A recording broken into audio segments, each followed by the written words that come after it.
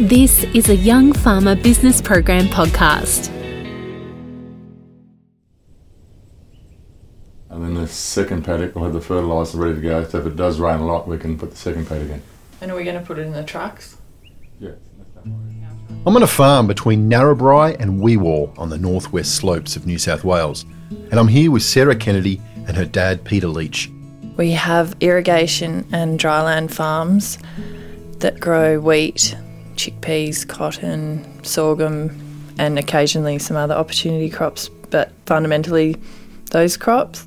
In this episode of Propagate, we're going to hear the Leach family succession story and learn why it's never too early to start.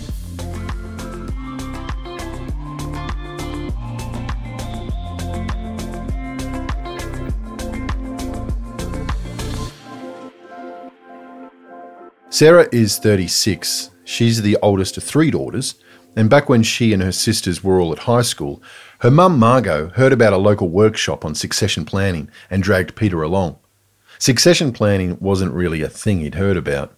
Things were a bit different when he started out on the farm. Talking about succession planning, and it wasn't even a word invented back in the 70s. My father died when I was young, so it was left in the trusts, and my brother was here for a while.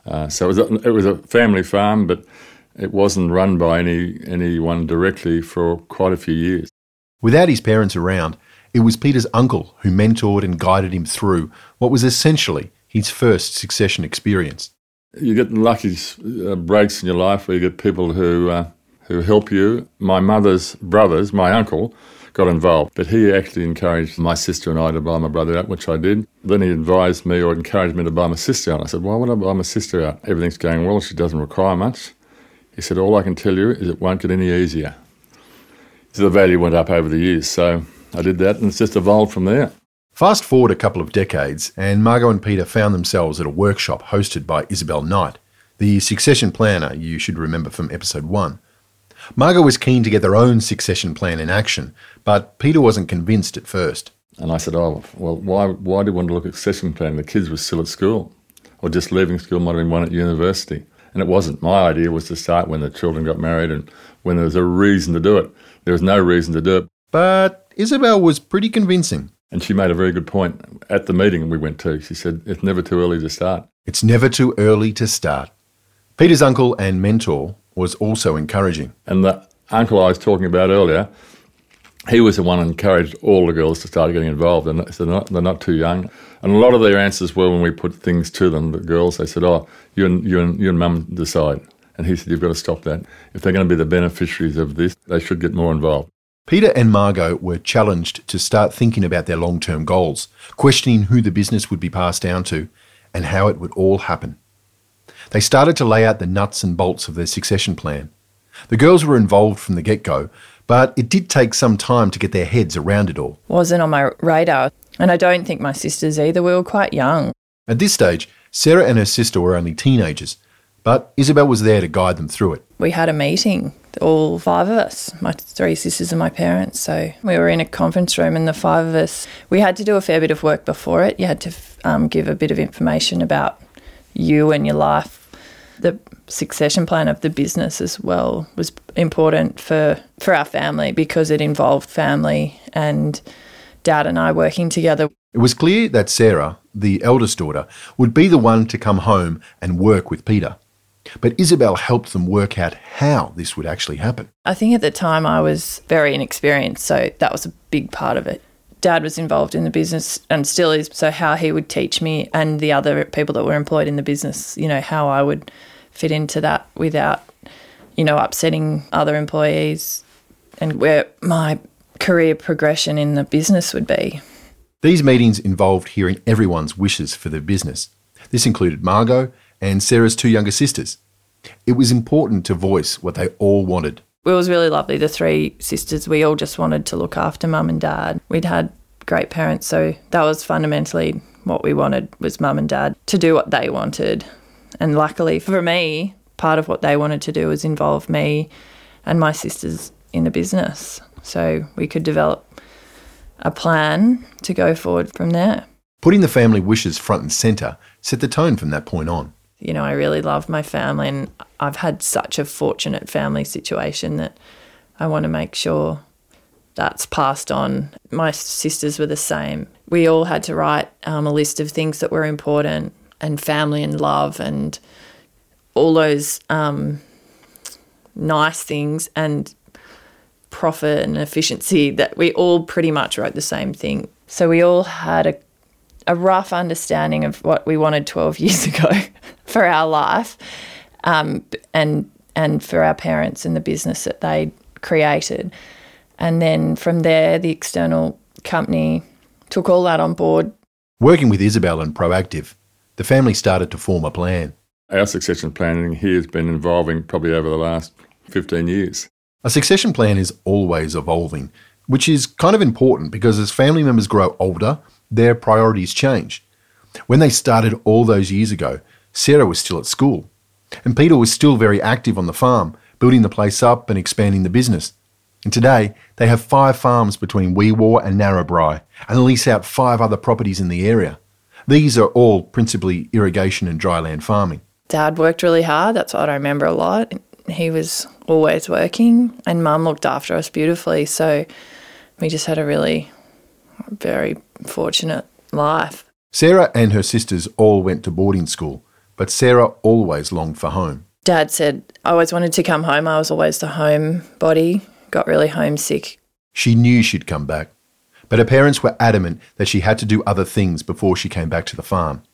So she stayed in Sydney and enrolled at uni. I went to university and enrolled in an ag economics degree because I didn't really know what I was going to do. Sarah was a bit of a reluctant student and was champing at the bit to get home. I remember sitting down with Dad one day and said, could I come home, or how could I come home? And he said, you have to finish your degree. So I did that, and then I went travelling overseas, and I came home from the travelling homesick. I don't really like going very far away. I just felt you feel sick in your stomach, and you can't explain it to anyone unless you understand. It just makes you so sad. I came home and I've never left. So, at age 24, Sarah began working on the farm. Working for her dad, there was a lot to learn, and Peter had high standards, but there was never any pressure to stay. Don't do it because you're going to please mum and dad. Do it because you really want to do it. And if you do it well. Don't half do it. If you're not going to do it well, don't do it. Those first few years were a steep learning curve for Sarah. Sarah was far from perfect. Wasn't dotting and crossing everything as well as I would have liked. You know, when you're young and you start a job, you're really excited and you've got lots of ideas, but most of the time they got shut down. And Dad would be like, that's a good idea, but I'll show you a better way. I literally had no ideas that were good, ever. Probably was just more overwhelmed with the amount of stuff that I had to learn. And the bookwork side of the business Mum had done, so I was trying to take that off her hands a little bit. Peter and Margot, after years on the farm, were good mentors, and Sarah took their advice. Farming-wise, I was lucky enough to have someone that did it really well before me, so I didn't want to change much. I wanted to learn. But that's not to say it wasn't hard working for Mum and Dad. There's always a challenge of working with family. You know, there's a patriarch who's done something their way for 40 years, and then you get a daughter who comes home and sort of throws a few spanners in and says, well, this is what I think we should do. So there's those challenges. For a while there, I was a bit like, oh, God, I cannot contribute. But I think being here and the support I realised was better than reinventing the wheel. Over time, Sarah and Peter found their flow, and Peter was impressed. And she must have woken up one day and said, this thing's going to work. But she started dotting and crossing everything. So now when I ring Sarah, have you rung John? Yeah, I've rung John, and I've also organised the other bloke. When beforehand I used to say, have you rung John? Oh, no, I was too busy. But now John's been rung, and the bloke who's going to help John, he's been rung too, and he's made sure he's there. So that's the biggest change I've seen. And she in the last 3 or 4 years, has taken all that responsibility and care. And I did say something earlier, if you're going to do it well, and she does it well. I just loved what I did, and I loved working with my dad and learning. So I had so much to learn, I still do.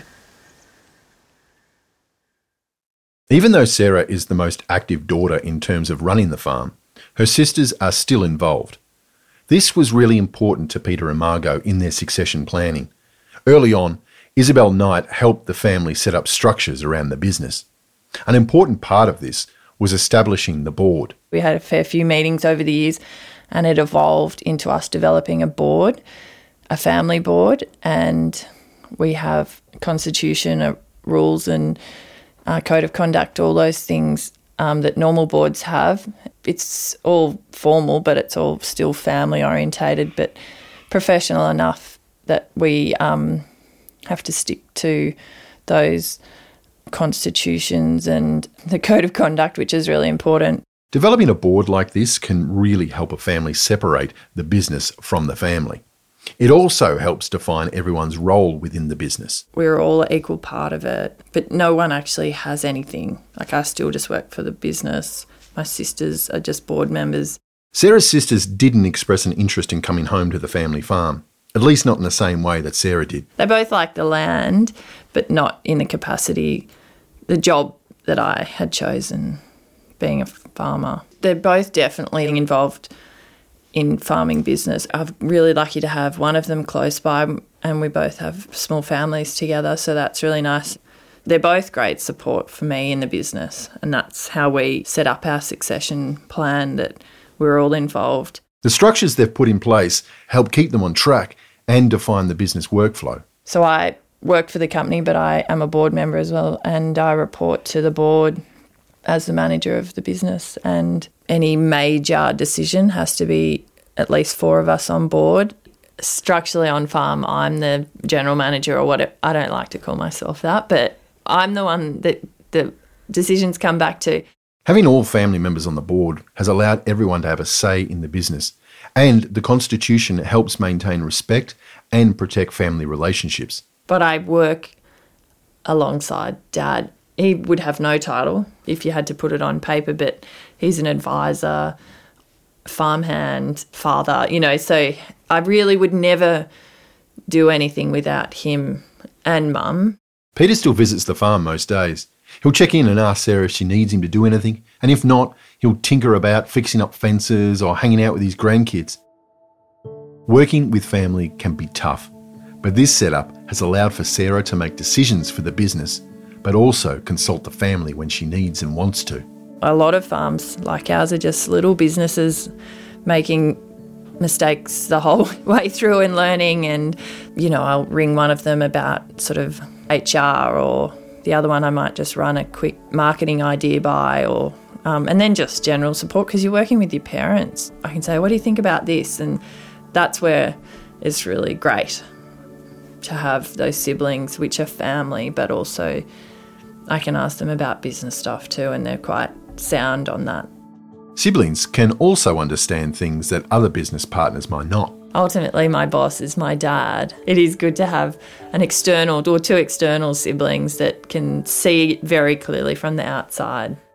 Working with Isabel from Proactive as a facilitator, who is not family, has been helpful. The experience for us using someone external has been great, because you have that person that can listen to all of yous, and they have no vested interest in any one particular view. An outsider can also bring a level of knowledge and insight that can really help. If you don't know a lot about a particular topic, then how can you be informed about the decisions that you're going to make? So, and that's why we really enjoy the company that we use, because they have so much knowledge from hundreds of other families with much more complex, much less complex, more kids, less kids. I do love when a challenge faces us and they're able to say, well, here are a few examples of what other families have done in that scenario. And we were really lucky this company fitted for our family. It's a really positive step. It costs a bit of money, but I don't think you can put a price on being able to sit down at a table with your family after all these tricky conversations. And when family are involved in the business, tricky conversations are par for the course. I don't think we would have got through, and some of them, without that external help, because the facilitator that we use, or the company that we use, has this amazing ability to see everyone's point of view, bring everyone back into the same room and work through it. When you hear people like Sarah talk about how even the hard stuff with succession planning can end up being a positive, you wonder why so many families still avoid it. It's such a funny topic. when you talk about it generally with your contemporaries, everyone's got a different view on it. Some good, some bad, some don't want to talk about it. Some do, like everything with family and business, sort of personal. So whatever suits them. It's definitely personal, but it's also the unknown aspects of these conversations that can put some people off. I think there's so many parts of it that are challenging, like there's the financial part, the family part, and if all those are really complicated, I can imagine why that would be something you don't want to talk about. But it's like anything in life, I think the hard things, if they get pushed down, they just get worse. Unlike when they started their succession planning, Sarah and her sisters now have family and kids of their own. So they're entering into another stage of planning for the future of the family business. The next phase of succession planning, particularly in our family, it will continue on to be something that develops. Having children really makes you think about that. I have to think about it because I've been involved in it with my parents, so it definitely makes you work harder and longer. Whenever opportunities present themselves, part of it is definitely thinking, well, there's not just 5 of us anymore. There's 15 or 20 of us now. We've got to think about if they want the opportunity that we were provided, then we've got a bit of work to do to open that up. And that's what I think is so key with succession planning, because you start it for us 12 or 13 years ago and everything has changed tenfold since then. Marriage, children, and we still use the external company to, develop the succession plan as it evolves. So a succession plan isn't a magic wand. It's a continuous conversation that will change as a family grows and priorities change. But I think it's important you can't start too early, because you get the structure, and when something does go wrong, and it will always go wrong unless there's nothing perfect in life. If it is, I haven't found it. Good having a structure and everyone knows vaguely where they're heading, and if something goes wrong, the girls have enough confidence in themselves. They're aware what they should do and should not do, and if they want to do it, they know the consequences already. For Peter, handing the farm on to the next generation is also a time for reflection. I look back and now and again you wonder if it's worthwhile, the hours and the time and the frustration, the floods and whatever else goes on. But it's been one of the most satisfying times of my life, having a daughter directly involved in the business. And it's just a nice thing to come out here when everything's running reasonably well. It's very satisfying, yeah. I'm really lucky that he loves it and has involved me and has set up a plan. For the Leach family, starting their succession planning early helped create clear boundaries and good communication. Engaging a professional paid off and helped them build the structures they needed, such as a board.